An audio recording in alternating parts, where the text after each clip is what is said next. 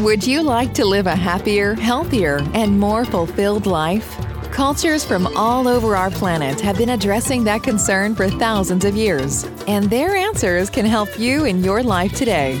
Welcome to The Sweet Spot, where healing, spirituality, and culture meet. Join anthropologist and healer Robert Vetter as he introduces you to healing and spirituality in world cultures. Here's the host of your show, Robert Vetter. Hi folks, it's Bob Vetter here. Before the podcast starts, I wanted to offer you something for free, available on my website, www.bobvetter.com. It's a download of a game and map of the healer's journey called Sustos, named after the traumatic events that can lead to soul loss. The game provides insights in how we ourselves can be healed and how that process empowers us in our healing efforts with others. Get your free download at www.bobvetter.com. Now, let's get to our latest podcast episode. Greetings, listeners. I'm here today with Peter Rinch. Peter Rinch is CEO of Hollyhock, a leadership learning center focused on healing the problem of disconnection. Peter first came to Hollyhock in 2007 while working at Pivot Legal Society in Vancouver, Canada. Over the next decade, he returned to Hollyhock many times for learning, inspiration, and connection. Peter is an expert communicator, a bold fundraiser, and a strong organizational culture builder. He brings more than 10 years of social change leadership to his role at Hollyhock. So Peter Rinch, welcome to the podcast. Thanks so much, Bob. It's great to be here. I'm excited for this conversation. Absolutely. So Peter, the topic that we are going to be talking about, of course, is healing and spirituality. And in this description of what Hollyhock is, the most important key word there, I think, is disconnection. And we also talked about connection in your bio. So maybe the way we could start is looking at the spiritual understanding of the difference between connection and disconnection. Yeah, for sure. That is a great way to start. And it's a deep conversation, obviously. I think I'll start by saying that when I came to the job at Hollyhock almost 5 years ago, I didn't quite understand that this would be the job that I was getting into. I had come through Hollyhock, through social change circles, through working in social change, and I had always gone there for a sort of personal renewal. But as I got into the job and started looking at the full breadth of what Hollyhock does, I started to realize that there's this thread running through all of our leadership programming that is focused on connection to self, connection to others, and connection to the natural world, recognizing that all of them are intricately connected. And I guess what I would say to start is that when I look at the world, the state of the world right now, I think that you can almost trace every challenge that humanity is facing to a disconnection with self, other, and natural world. And there's a hard, there's sort of a chicken or the egg, right? It's like where to start with that. But one thing, in British Columbia here, we've had, in the last 5 years, we've had 3 or 4 summers where there's been incredible forest fires, much like California, Washington State, and Oregon as well. And when I was growing up here, we didn't have those levels of forest fires. We had forest fires, but not like that. And so I think, okay, climate change. Well, what's really going on there? And it's this disconnection to the natural world, a world we used to live in connection with.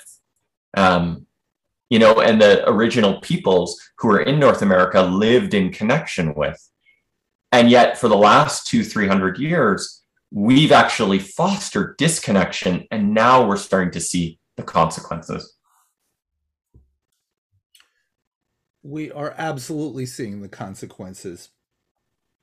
I wanted to ask you about your experience with Buddhism and how this influenced your life and the work that you do at Hollyhock, because that's something that I just discovered in our short conversation before we began this podcast interview. So if you could start out by telling us a little bit about your background in Buddhism and then how that led to this wider concern with society and social change. Yeah, that's a great question. Well, I think, I can remember my most youngest sort of interest in Buddhism was like when I was a teenager. And I think like many teenagers in North America, I was sort of rebelling against your sort of standard Christian ideas. And I was looking for something more, and I got sort of attracted to Buddhism. And then, in my undergraduate degree, I actually studied Buddhism as half my degree. And I think that, when you study something like that, at a university, it can be pretty academic. And so my relationship with Buddhism was fairly academic. But then I came out of university and I started working in social change in Vancouver. And I just sort of stumbled into an organization that was run by a very strong practicing Buddhist. But it was a very ferocious organization. And he used to call it engaged Buddhism.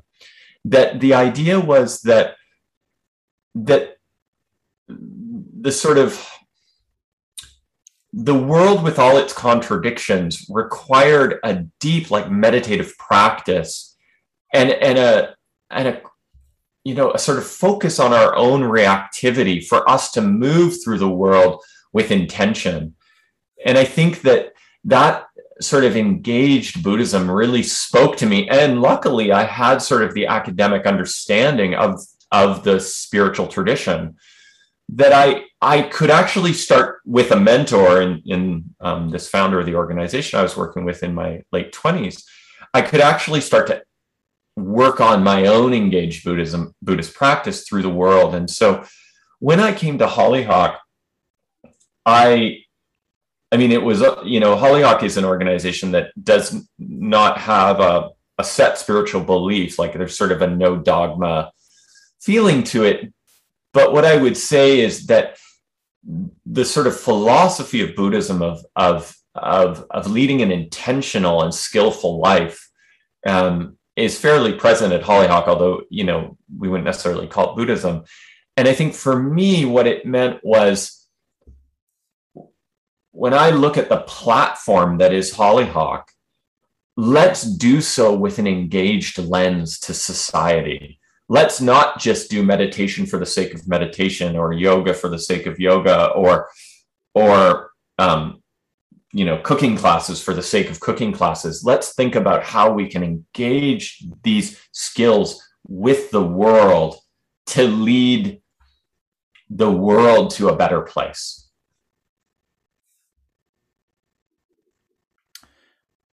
And how do we do that? Yeah, well, let's get back to the disconnection and the connection conversation then. Because I think that one of the fundamental insights of Buddhism is this idea that we are an integrated whole of many shifting selves. And that the core skill is awareness. The core skill is awareness of those shifting selves. And so, the classic metaphor in Buddhism is, in meditation, is that the mind is quiet. There are many clouds coming across the sky, but we don't fixate on any of them. And I think one of the fundamental truths of disconnection is that we are disconnected from ourselves and others and the natural world when we hold tight to a belief and believe it is the only way forward. Because what, Buddhism as a ancient theory of philosophy or religion or spiritual system and neuroscience knows is that ideas come in and they come out, and they're only really activated when we grab them. But other than that, they're just figments of our imagination, even though we believe in them often so deeply. So ideas come and go. our attachment causes suffering, as we know from the earliest teachings of the Buddha. And how does that translate into our modern world? I mean, there has never been maybe more of a constant flow of ideas. I think about the internet and how we live in an age of obsession with data, with information. The average person is just absolutely bombarded, whether it's by social media or emails or television, whatever it is. It's all of these ideas floating in space. Yeah. So we're living in a unique age in terms of human experience, and I'm just wondering how you make sense of that from this Buddhist lens. Yeah. Well, that's interesting too, right? Because I think that is absolutely true. We are living in, what do they say, the information economy. So there's information everywhere. But what I think is also true is that the quality of the information has decreased. And so what we're seeing is these echo chambers that we all live in. And I think that, in our politics, in our science, in our socializing, we're seeing a return to almost, these core groups is what I was going to say. I was listening to a podcast recently, and they were talking about how Americans, they were using, and I think you could say the same thing about Canadians, is they don't have the backyard barbecues anymore with their neighbors because we're so used to seeing the social media bubble of all the people who believe the same things we believe, that the idea of just getting a neighborhood together and having food together seems ridiculous because we're so diametrically opposed. You're either a Republican or a Democrat. You're either for the economy or you're for the environment. You're either for masks or against masks. It's the polarization of this data age. It's almost like counterintuitive to the idea that there's so much more information, but maybe it's a symptom of so much information that we need to parse it, and we end up in these echo chambers of people who just agree with us. And I think the wisdom that Buddhism provides is this awareness. One of the practices that I, as a CEO, I'm sometimes I just think about myself as a decision-making machine, but I'm constantly in this practice of trying to become aware of the stories I'm telling myself to get to a decision, and recognizing that those stories, I can choose to believe them or not. And I kind of have to make decisions. I sort of have to believe some stories to make decisions. But I think like this, a fundamental tenet of Buddhism that's always been so intriguing to me is the emptiness of emptiness. So it's like the idea that I believe this and thus I will make this decision.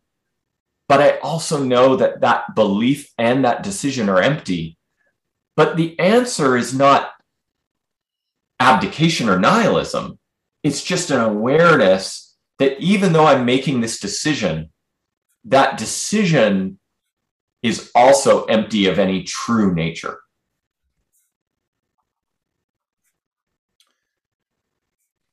And that sort of is also a great way of understanding the times that we live in, where everything is narrative. Yes. Where the idea of something being true that we can believe intersubjectively is almost non-existent, because as you say, there's this big cleaving of society and you weigh in on one extreme end or you weigh in on the other. That's right. Well, yeah, you think about it, like, I'm 46, so I was born in the 70s. But if you go back, like if I look at my mom's generation, and I think, her parents and she, when she was younger, they watched the 6 o'clock news here in Canada. There was one national news broadcast, and there was one national news anchor, and that news anchor told you the news. And so this, and you could have opinions about it. You could, political opinions or social opinions, but generally everyone received the same channel, And now, and I think the pandemic is a great example of this. Our system has, as you said earlier, not just hundreds of channels, literally millions of channels.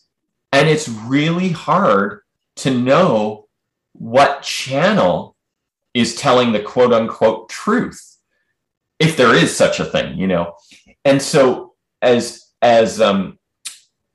like a advanced primate, our goal is to collate all the information we have and then make the best decision we can and then build an editorial off it.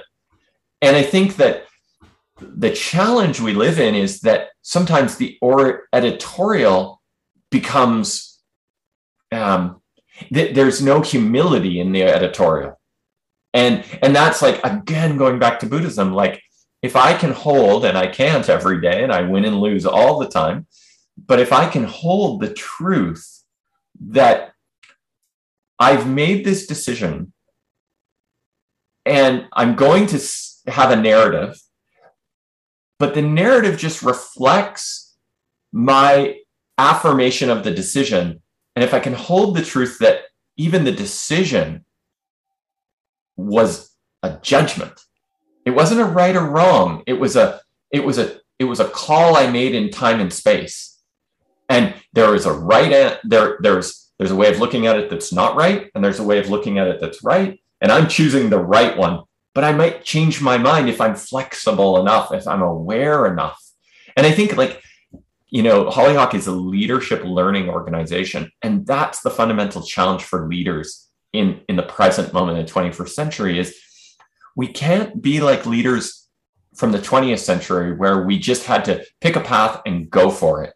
We actually have to be very good at understanding multiple viewpoints and holding the space for it, and at the same time making decisions.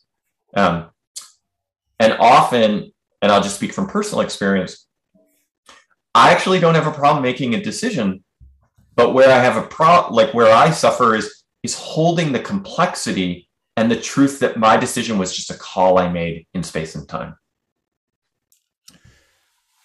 Yeah. So,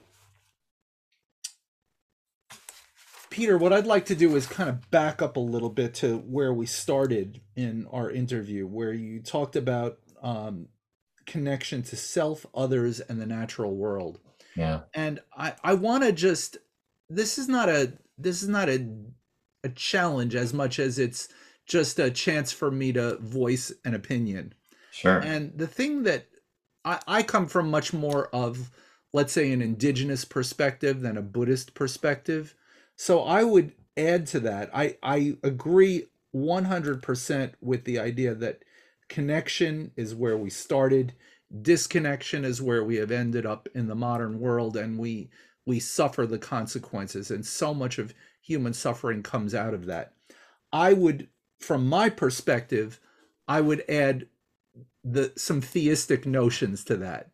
I would add that we have a disconnection from Creator. Mm-hmm. And that has I know in Buddhism, Buddhism is non-theistic. Buddhism is based on, it's not atheistic and it's not exactly agnostic, but it's non-theistic, to say that we turn our attention to the world that we live in. Yeah. And not that to deny that a God exists, but to say that let's deal with the notion of suffering in the here and now. So I understand why Buddhism takes that perspective. I'm just saying that from my vantage point, I see our disconnection as including the disconnection from Creator. Yeah. And even if we don't want to say that, even if we don't want to invoke a Creator or a concept of God, clearly there still is this sense of the sacred. Yes. Of what is sacred in our experience. And I'm just curious how you would respond to that. You personally, I'm not asking you to speak for all Buddhists across the world. I'm glad. Yeah, no, I think it's a great point, Bob. I think so. It's interesting when I was listening to you say those things. I was trying to figure out where those notions fit for me, because I think, and what I would say is that I think for me personally, when I say disconnected from self, disconnected from others, and disconnected from the natural world, recognizing they're all connected, I think what I would say is where I see God, or a concept of God, is in all of those places. So I think that, like, if I wanted to get very literal around Buddhism, so I actually very much agree with the frame of Buddhism you gave. Like, it's a non, it is very much focused on practice of being here and now. But what I would say is that Buddhism also has this one of the great insights of the Buddha was that through meditation and practice, you can get to nirvana. And I think that nirvana often, in translated to Christian ears, or to North American ears, or to Western European ears, sounds like heaven or some place. But what I actually think of it as is its transcendence of ego. And so I think that, this concept of Buddha nature that shows up in Buddhism is like, that is actually reconnection with, God, because it is like, and it's reconnection with the universe, really. Like, I think, and this actually plays into the conversation we're having, is because I think sometimes when we're in our lives and the clouds are passing by and we grab one, whether it's like, whether it's like, I like chocolate or I like strawberry ice cream, but you grab one, it's like you lose connection to the universal curiosity of creation. Like, one thing I'm so certain of is the universe just wants to keep going. The universe just wants to keep going, whether you call it a god or reproduction or whatever it is, photosynthesis. It wants to keep going. And when I think about, connection to others, I think it's very similar, actually. I think that in our connection to others, when we act as a community, when we create the great things that this society, this species has created, that is the manifestation of God or the universe. And then the natural world, I think that this one is a little more concrete for me. I think that, growing up where I did in these like unceded indigenous lands of the Coast Salish people, it's like, this place is spiritual. These trees, these ancient cedars, these ancient waters, like, these places are alive. And when we disconnect from that, when we look at, as we have in both of our countries, we look at the West as an extractive place where you get lumber and you sell commodity. I mean, that is the biggest disconnection to God that I believe is possible. That when you view the land and everything that sustains us as commodity. I agree. Yeah. Well, let's bring it now to the work that you're engaged in at Hollyhock, right? And to bring this around to the notions that we started with and that are the theme of my podcast, of this intersection of healing and spirituality, where those two meet. Can you tell us a little bit about what Hollyhock does to answer that question, and how that is embedded within the wider society and the need for social change and leadership?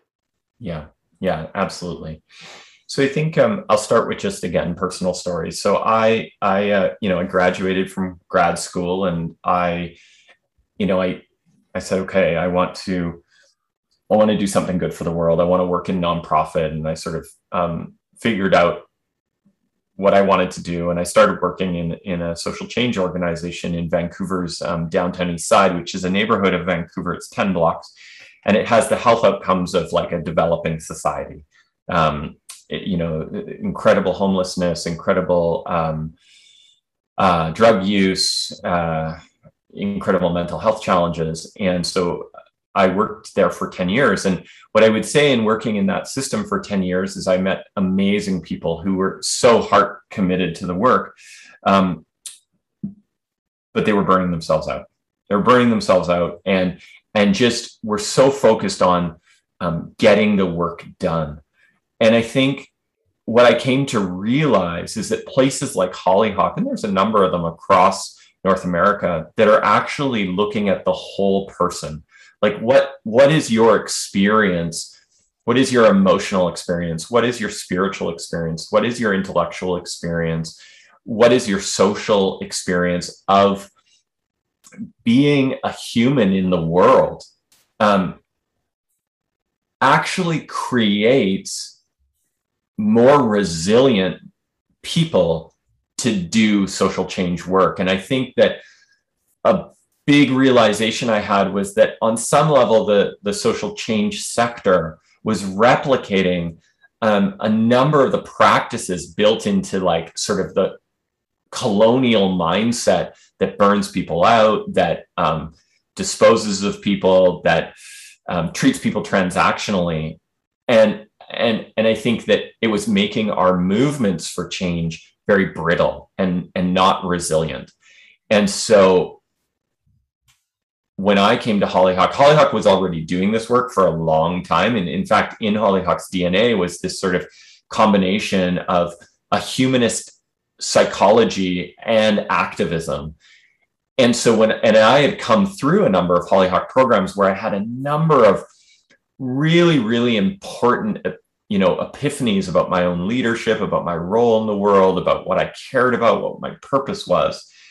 And so I think the work that we're trying to do, we're bringing leaders in, social change leaders, into our organization and saying, it's more than just grinding it out. Like if you keep grinding out the work, you keep working on the hard strategy, you may get somewhere, but you're not going to be who you want to be when you get there. And so our frame is really like, let's become the people that the future needs. And that those people are wise and aware and not disconnected from their own selves, their own needs, their communities, and the natural world. And so a huge part of our work, so we'll have social change conferences that are focused on some of the hardest issues of our time. And we'll make sure that there's somatic practices, that there's forest bathing, that there's time in the ocean, that there's beautiful meals that leave people feeling really well taken care of, so that they can actually grow more connected to themselves. Because that's central to our theory of change, is that we can't create the world we want if we're not the people we need to be. Wonderful. Well, in full disclosure, I have to tell everyone that I taught a workshop for Hollyhock and also helped out a little bit during their recent fundraiser. And I have to say that I really feel a close affinity with the work that all of you are doing there, both the individuals that are doing it, as well as the whole purpose of it, and how all of it fits together in really working toward a new and better world. So, Peter, I want to give you a chance to let our listeners know how they can find out more about Hollyhock. Yeah. Well, first, I just say thanks so much, Bob, for giving me the opportunity to chat today. It's been a total pleasure, and it was really great to have you as part of our fundraiser. So please check us out at www.hollyhock.ca. We're seasonal. We run programs seasonally in person on Cortes Island in British Columbia, which is a beautiful wilderness spot far away from cities. And we also run programs virtually online, which you can see on our website as well. And we'd love to have as many of your listeners come join us either online or in person. It'd be great. I really want to encourage everybody listening to check out Hollyhock. So Peter Rinch, thank you so much for being with us today. Yeah, it was great. Thank you, Bob. And thank you everyone out there for listening. I hope you enjoyed this podcast episode. Before you go, I wanted to remind you of free healing resources available on my website, www.bobvetter.com. This has been Healing and Spirituality in World Cultures with Robert Vetter. Thanks for listening. Please rate, subscribe, and share with everyone you know who might benefit from these messages. Until next time, remember, be kind and loving to yourself and others. Together, we can heal ourselves and help build a better world.